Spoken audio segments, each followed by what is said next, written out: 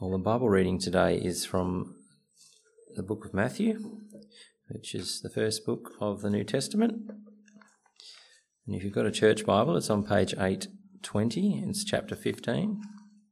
So chapter 15 and the first 28 verses.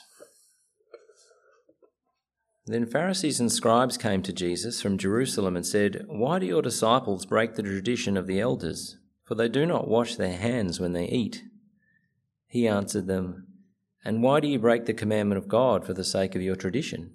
For God commanded, 'Honour your father and your mother,' and whoever reviles father or mother must surely die. But you say, if anyone tells his father or his mother, what you would have gained from me is given to God, he need not honour his father. So for the sake of your tradition you have made void the word of God. You hypocrites, well did Isaiah prophesy of you when he said, 'This people honours me with their lips, but their heart is far from me. In vain they do worship me, teaching as doctrines the commandments of men.' And he called the people to him and said to them, 'Hear and understand. It is not what goes into the mouth that defiles a person, but what comes out of the mouth. This defiles a person.' Then the disciples came and said to him, 'Do you know that the Pharisees were offended when they heard this saying?' He answered, 'Every plant that my heavenly Father has not planted will be rooted up. Let them alone, they are blind guides, and if the blind lead the blind, both will fall into a pit.' But Peter said to him, 'Explain the parable to us.' And he said, 'Are you also still without understanding? Do you not see that whatever goes into the mouth passes into the stomach and is expelled? But what comes out of the mouth proceeds from the heart, and this defiles a person. For out of the heart comes evil thoughts, murder, adultery, sexual immorality, theft, false witness, slander. These are what defile a person. But to eat with unwashed hands does not defile anyone.' And Jesus went away from there and withdrew to the district of Tyre and Sidon. And behold, a Canaanite woman from that region came out and was crying, 'Have mercy on me, O Lord, Son of David.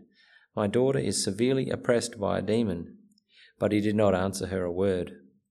And his disciples came and begged him, saying, 'Send her away, for she is crying out after us.' He answered, 'I was sent only to the lost sheep of the house of Israel.' But she came and knelt before him, saying, 'Lord, help me.' And he answered, 'It is not right to take the children's bread and throw it to the dogs.' She said, 'Yes, Lord, yet even the dogs eat the crumbs that fall from their master's table.' And Jesus answered her, 'O woman, great is your faith. Be it done for you as you desire.' And her daughter was healed instantly." Who were these Pharisees in verse 1 here, and what were they about? And what about the scribes there, verse 1? The Pharisees and scribes then came to Jesus from Jerusalem. Pharisees were a particular sect within Judaism at that time, a sect that advocated a very strict way of life, carefully following all kinds of rules and customs so as to be more holy, they would probably say, which sounds very impressive and very honourable indeed. The problem, though, is that they weren't really basing all of that on the Word of God. They had slowly developed this whole way of life, a hyper-religious way of life it was, but they had made it all about their own ideas. And that's what Jesus pulls out here and goes after in Matthew 15. The scribes were those trained in written documentation in that culture, including things like hand copying the scriptures. And it seems that by and large they might have actually been a subgroup of the Pharisees because they seem to get mentioned together all the time in Scripture. So maybe what's meant here actually in verse 1 is that Pharisees, including some trained in the transmission of the law, came to see Jesus. In Matthew chapter 23, later on, Jesus says that the scribes and the Pharisees sit on Moses' seat. In other words, they functioned as elders in the religious life of the nation at this point in time, both by their cultural sort of sway. If everyone's looking up to them as being super religious and everything, then people are instinctively going to, listen to whatever the Pharisees and scribes have to say, aren't they? But also more specifically than that, in that many of the 70 formal elders of the nation in that day, 70 elders on the ruling Sanhedrin council of that day, many of those guys were Pharisees and scribes. The rest were Sadducees, and we'll hit them a bit later if we keep on in Matthew the way we are. But that's the scene as we break into chapter 15 here. Pharisees and scribes have come from Jerusalem to see Jesus, who is up in Galilee, if you remember last week. And they've come out of a concern that Jesus' disciples are breaking the tradition of the elders, verse 2. Why do your disciples break the tradition of the elders? Which, if you think about all that background that we just worked through, is really another way of saying, Jesus, why do your disciples break the tradition of us scribes and Pharisees? What Jesus' disciples were doing, you see, was a direct challenge to their authority in terms of the Sanhedrin, for one, but also just their general sort of cultural sway, these guys. The problem with these guys becomes clear if we push on in the rest of verse 2 there. What's this crime that they're on about here? For they do not wash their hands when they eat. This was obviously a matter of some importance to these Pharisees and scribes to have come all this way. And to be very clear about this, it was one of the many traditions of the elders in that day. But it isn't a commandment of God. To wash your hands before eating was not a commandment given us by God. You see, what the Pharisees had done over many, many years is build up a whole new set of laws over and above what the Word of God in Scripture does say, with very good intentions at first, to create a fence around the law of God is what they did say. To make sure people don't accidentally violate one of God's sacred laws, they would create finer little laws all around the edge, even more restrictive, so that, people are going to trigger one of those little laws before they trigger what God had said. And that seems very wise. It does. But over time it got out of hand. They had no end of these little laws, and everything had slowly become about all these little laws. Life was about the fence now instead of the law of God that it was supposed to protect and maintain. By Jesus' day, their whole way of thinking, their whole way of life was a totally lost cause. They're enforcing their own laws so hard now. Well, listen to Jesus here. They're actually hindering people from following the law of God. And yet, here's the thing. To the people on the street, the Pharisees and scribes seem more religious, more devout and godly than anyone else. But all the while, they're actually hindering people from God's word. Jesus gets in and clarifies that here without pause. I was struck this week by how blunt his words are all through chapter 15. And I think it's because when it comes to deceit and hypocrisy on these things, he wants us to see. And so he calls these men out point blank. He answered them, why do you break the commandment of God for the sake of your tradition? Jesus more or less strips these men with those words, strips them of their presumed role as elders of the religion of the day, charging them with breaking the commandment of God. And he goes on with a case example of his own here. For God commanded, honour your father and your mother, and whoever reviles father or mother must surely die. But you say, if anyone tells his father or mother, what you would have gained from me is given to God, then he need not honour his father. So for the sake of your tradition, you have made void the word of God. For the sake of your tradition, you have nullified the word of God. They are showing a great religiosity for everyone to see, but they do not have in them any true devotion to God. That's the thing about these people Jesus is calling out here. To society's eyes, they epitomise good, religious, upright life. But truth is, they've put their own word above God's word. They're actually trying to uphold their own authority in the eyes of the people and, of course, over the people as well. So it can be hard to spot this kind of thing if you think about all that. Because there's a pretense to this, pretense to some people on the whole matter of faith and all the matters of God. But Jesus can see right through it. He can see right through it, and he cuts right through it as he goes on in verse 7. You hypocrites. Such blunt language from Jesus here. You hypocrites. Well did Isaiah prophesy of you when he said, this people honours me with their lips, but their heart is far from me. In vain do they worship me, teaching as doctrines the commandments of men. God had seen through the hearts of these men long ago.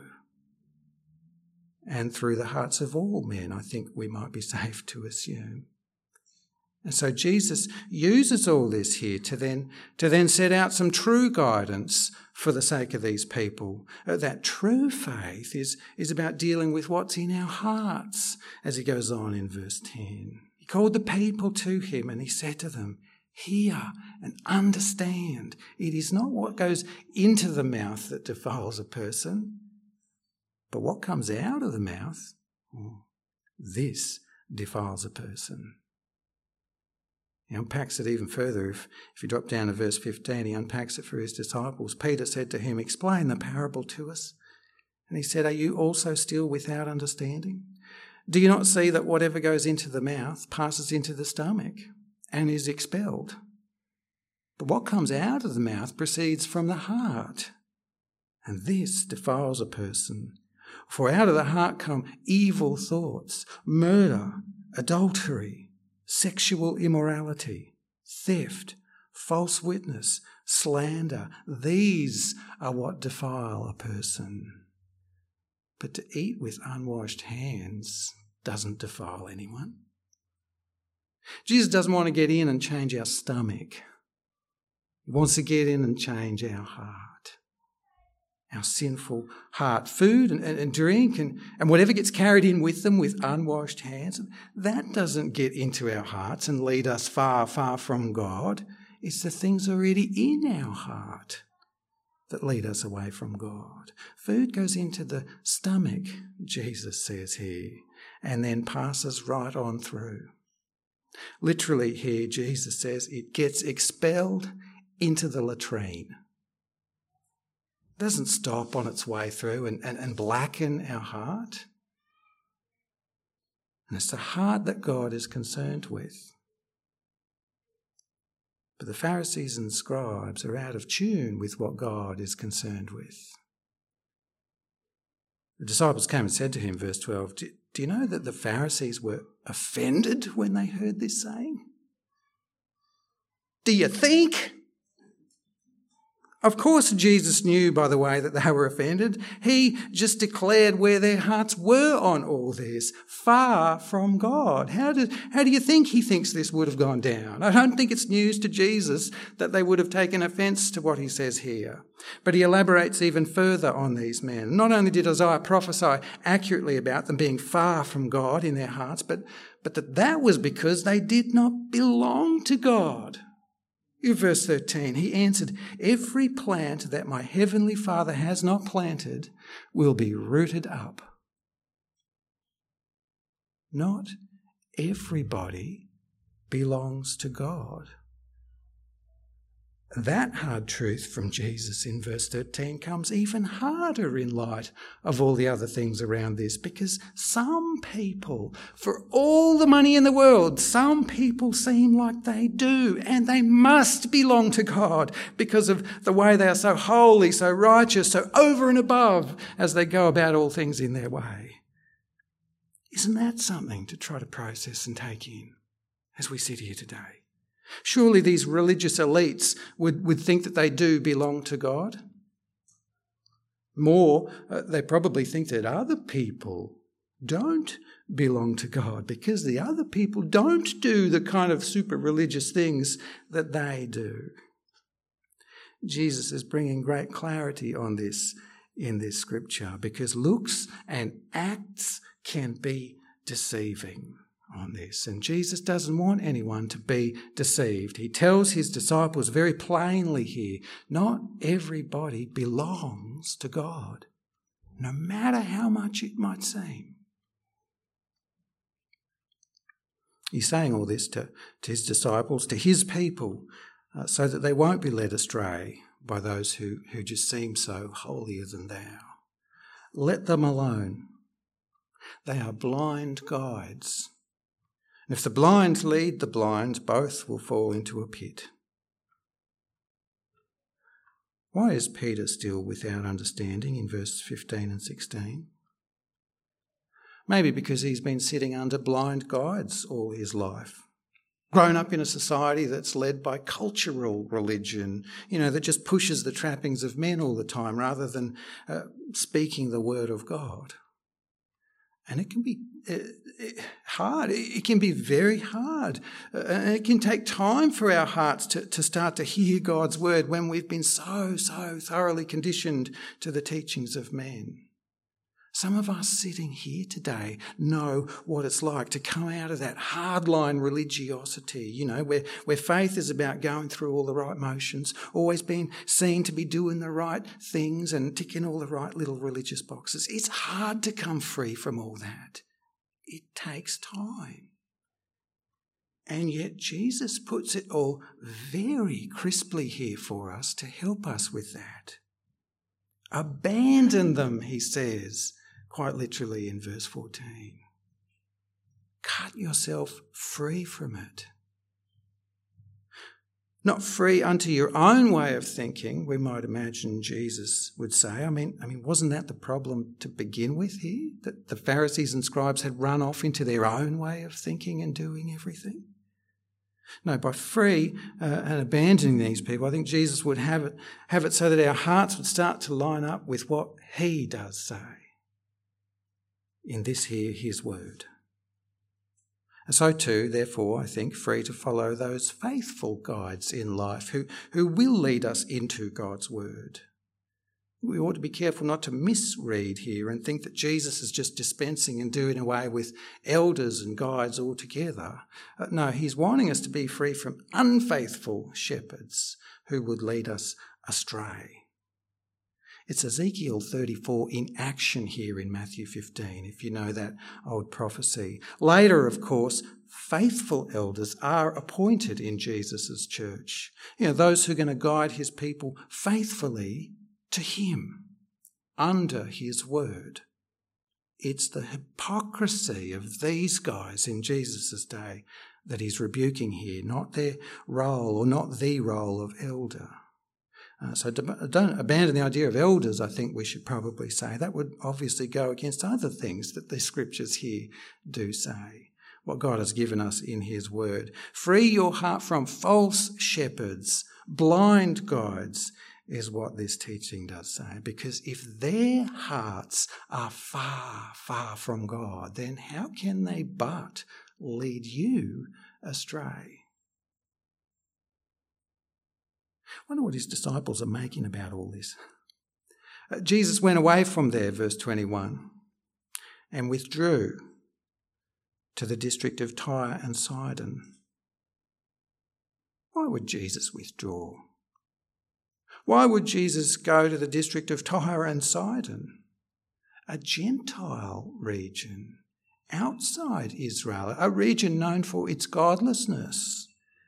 And the timing too, I'm curious about here. I mean, he's been in that area of the northwestern shoreline around the Sea of Galilee, if you remember where we were last week, a region where previously he had pronounced woes on the people of Israel there who would not repent. Flashback for you from when we were way back in chapter 11. Then he began to denounce the cities where most of his mighty works had been done. Cities in Israel, that is, around the Sea of Galilee, because they did not repent. Woe to you, Chorazin! Woe to you, Bethsaida! For if the mighty works done in you had been done in Tyre and Sidon, Gentile cities, they would have repented long ago in sackcloth and ashes. But I tell you, it will be more bearable on the day of judgment for Tyre and Sidon than for you. Why does Jesus now go to this pagan area of Tyre and Sidon? And why, after calling out the false leaders of Israel about the state of their hearts before God? Coincidence, maybe. But I wonder if he's not setting up one more scene, setting up a contrast here to sort of round out this call so that we can better calibrate our hearts on where we should be. Should we look up to the Pharisees and scribes in this world, so impressive in their works they always do seem?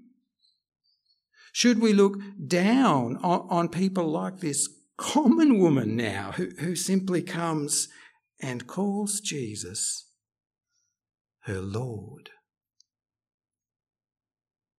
Behold, a Canaanite woman from that region came out and was crying, "Have mercy on me, O Lord, Son of David.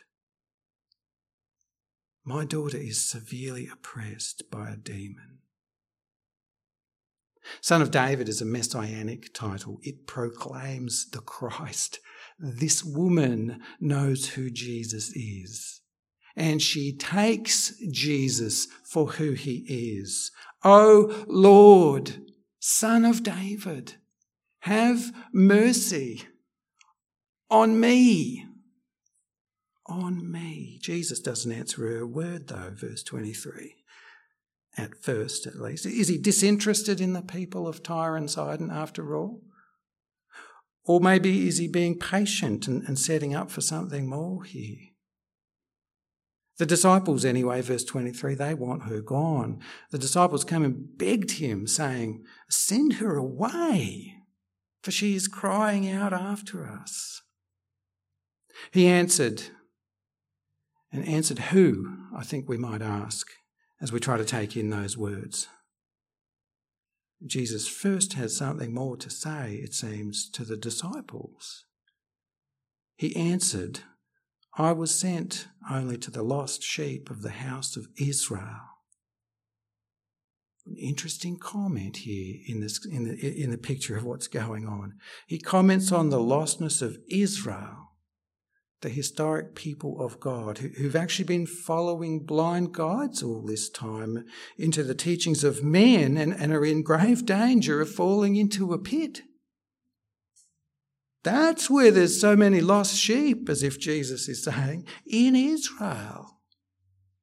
As for this Canaanite woman, well, again, she calls Jesus her Lord, verse 25. Did you catch that? With more determination this time. She came and knelt before him, saying, "Lord, please help me." And Jesus again extends what he seems to want to say in all of this. This time, at last, to the woman, it seems. He answered, "It is not right to take the children's bread and throw it to the dogs." There is an urgency for the children of Israel. There is a priority for Israel to receive what he has come to bring, which again should bring sharp clarity to the people of Israel in what he says here. They are children who are still in need of proper food because they've been starved of the word of God by their false shepherds. Indeed, in Mark's account of this here, it is explained quite more explicitly in that exact way, a matter of priority. Mark chapter 7, Jesus said to this woman, "Let the children be fed first. For it is not right to take the children's bread and throw it to the dogs." Priority for Israel indeed, and priority for Israel there may well be, but nevertheless, Jesus keeps wandering into Gentile territory. Have you noticed in this gospel? He keeps going there with his gospel of grace. And we might point out while we're here that this word dogs here is speaking quite endearingly, actually, of household dogs. Beloved pets, we might even say. It's a metaphor of priority in the gospel call, not rejection at all in any way. And sure enough, that's exactly what unfolds in what I think Jesus might have deliberately set up here, because again, this woman calls Jesus her Lord. As the story goes on, she said, "Yes, Lord." Yet even the dogs eat the crumbs that fall from their master's table. And now I think Jesus rounds out this teaching, not just this beautiful, sweet teaching for her, but the wider teaching he's bringing to all his disciples, to all his lost sheep, even of Israel as well. This is what God is looking for, a heart that just falls down in reverent trust of the Lord. Then he said to her, "O woman, great is your faith. Be it done for you as you desire." And her daughter was healed instantly. She knows where she stands in all these things. She can even agree with Jesus. "Yes, Lord, I know I ought to be the last of all to receive, if at all." But nevertheless, she trumps that fact with her trust in the Lord. His mercy, his grace, his riches, his generosity is what she has chosen to believe. I don't know if these two things are supposed to go together, but let's try to boil all this down here in Matthew 15. Hypocrisy in religion is often very hard to see, simply because of what it is. It's one thing masquerading as something else. So how can we know, I guess we should ask, how can we know that we're not following blind guides in our life? Guides that will only lead us into a big black pit. Well, the test Jesus gives us here is clear. These hypocrites, he calls out, are teaching their own ideas instead of the word of God. He's so blunt with these blind guides, I think, so that we can have better eyes to see. Our teachers in life, our guides, our elders should teach us the wisdom of God for our lives, and God has given us that wisdom in his word. So the measure actually should have always been clear. Even back then. The culture, you see, society and customs and that sort of stuff, it's so pervasive that it just slowly takes our eyes off the Word of God until we suddenly no longer can see. The prevention for that is the same as its cure. Ground everything in the Word of God. That's why the Bible is so central in Reformed churches like the church we're sitting in today. Fundamental to Reformed Christianity is that it upholds the supreme authority of the Word of God in all matters of faith and conduct. Other Christian churches might lean on other things as their supreme authority that guides what they do, like tradition, which is what's happening here in Matthew 15. Some would lean more on feelings or reason. But Reformed churches, which is what this Presbyterian church is, Reformed churches lean upon the Word of God in Scripture as the complete authority over everything they do, because that's what Scripture does say to do. Scripture itself, in places just like this in Matthew 15, it teaches us that it is right that we should live our lives that way. To let God's word trump all of what we think, all of our traditions, all of our thoughts and matters about life and faith. If there should be any conflict, God's word must prevail. And so as a Reformed pastor, I must say this today, as every day. If I should ever let go of the word of God and start pushing my own ideas in this church, cut me loose. Abandon me, as Jesus does say here. Abandon me. And the why of that should be easy enough to see. Because my thinking, my tradition, my reason, my feelings might all be useful and informative and good sometimes even, but ultimately they all come from me. And I'm sorry to say it as often as I say it, but I am sinful. And so therefore you cannot trust what comes from me. And so too, by the way, are you.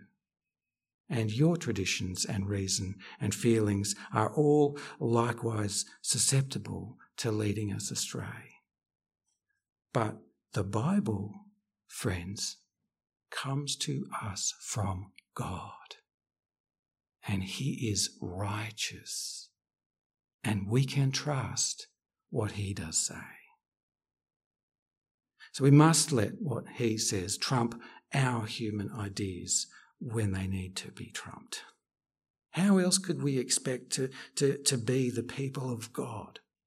How else will we be brought into relationship with God, to grow in true faith unto God and enjoy God in the kingdom of God, world without end? Only by surrendering ourselves to what He does say. A case example might be helpful for us to try to think through what this might look like in reality. And the example Jesus works through here is actually pretty good for us to still work through today as we try to figure out His principle and how it applies. Not so much the washing of hands before eating thing that the Pharisees threw up, but the wider point that Jesus extends them into here. Nothing going into our mouths makes us unclean.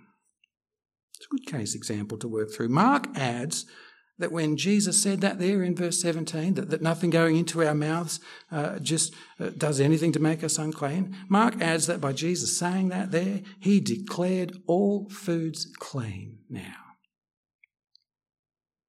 So how is it then that there are still many, many people and churches today under the name of Jesus forbidding others what Jesus has declared clean? Gluttony is a sin, make no mistake. Drunkenness is a sin, have no doubt. Not feeding the poor among us is also a sin we should be quick to point out. But wine, pork, meat in general, or any such things as these, Jesus has declared all foods clean. Those are things that go into our mouth. They pass through our belly and they get expelled into the latrine. They do not stop and make us somehow spiritually unclean. But there are churches today who impose those kind of laws or subtly shame those who partake in such things. And yet, if you think about all this, then to enforce food and drink laws on others in that kind of way, as if it was some matter of true religion, then that would be to do the same sort of thing the Pharisees and scribes are doing right here in Matthew 15. And Jesus just gave His decree. They are blind guides. Let them be. They are leading the people not into the commandments of God, but into the tradition and teaching of men. And there's many, many other ways beyond that simple example, of course. And it's awfully deceptive, as I say, because oftentimes those who push human tradition come across as though they are closer to God than you or I. And they might think that they are closer to God than you or I. And they might carry on as if other people like you and I aren't close to God. We need to be watching, friends, and we need to be wary. And of course, I should say we need to be watching and wary of our own hearts too as to what Jesus is drawing out here and trying to say. Some people are very, very comfortable in religiosity, if I can call it that. You know, they've been following all the cultural rules around church all their life. They always tick the right boxes. They know all the right gestures, all the right signs. They go through the motions day after day after day. But have they come into the heart of simple faith like this Canaanite woman? Nothing to bring to the table. She just sits at the feet of God and lives with her trust in him. Have they come to this kind of faith is the question that we should be asking. And as I say, even of our own hearts. To trust in the power of his commands and by way of a direct and personal appeal to him. What an example this woman is.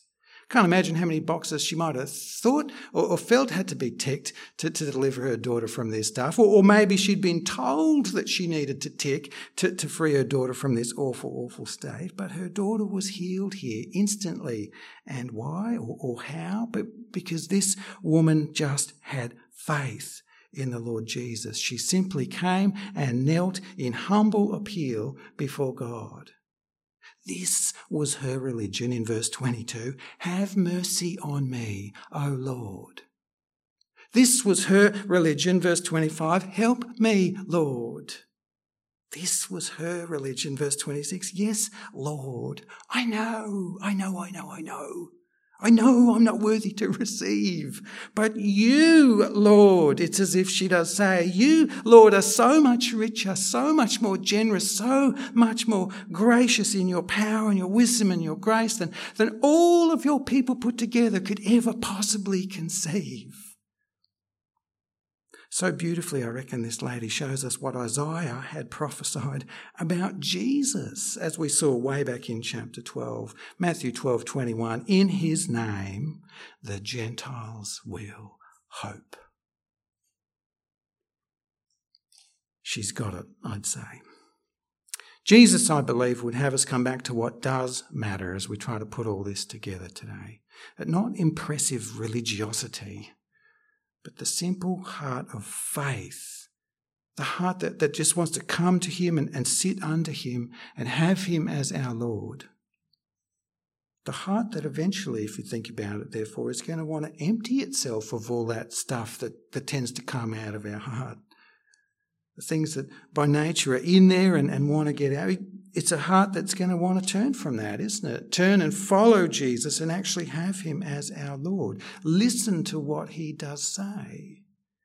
He's our true shepherd. He's our true guide and a good heart of faith, a true heart of faith that's going to want to just come to him. And it's going to look like a simple, humble, kneeling before Jesus heart of faith.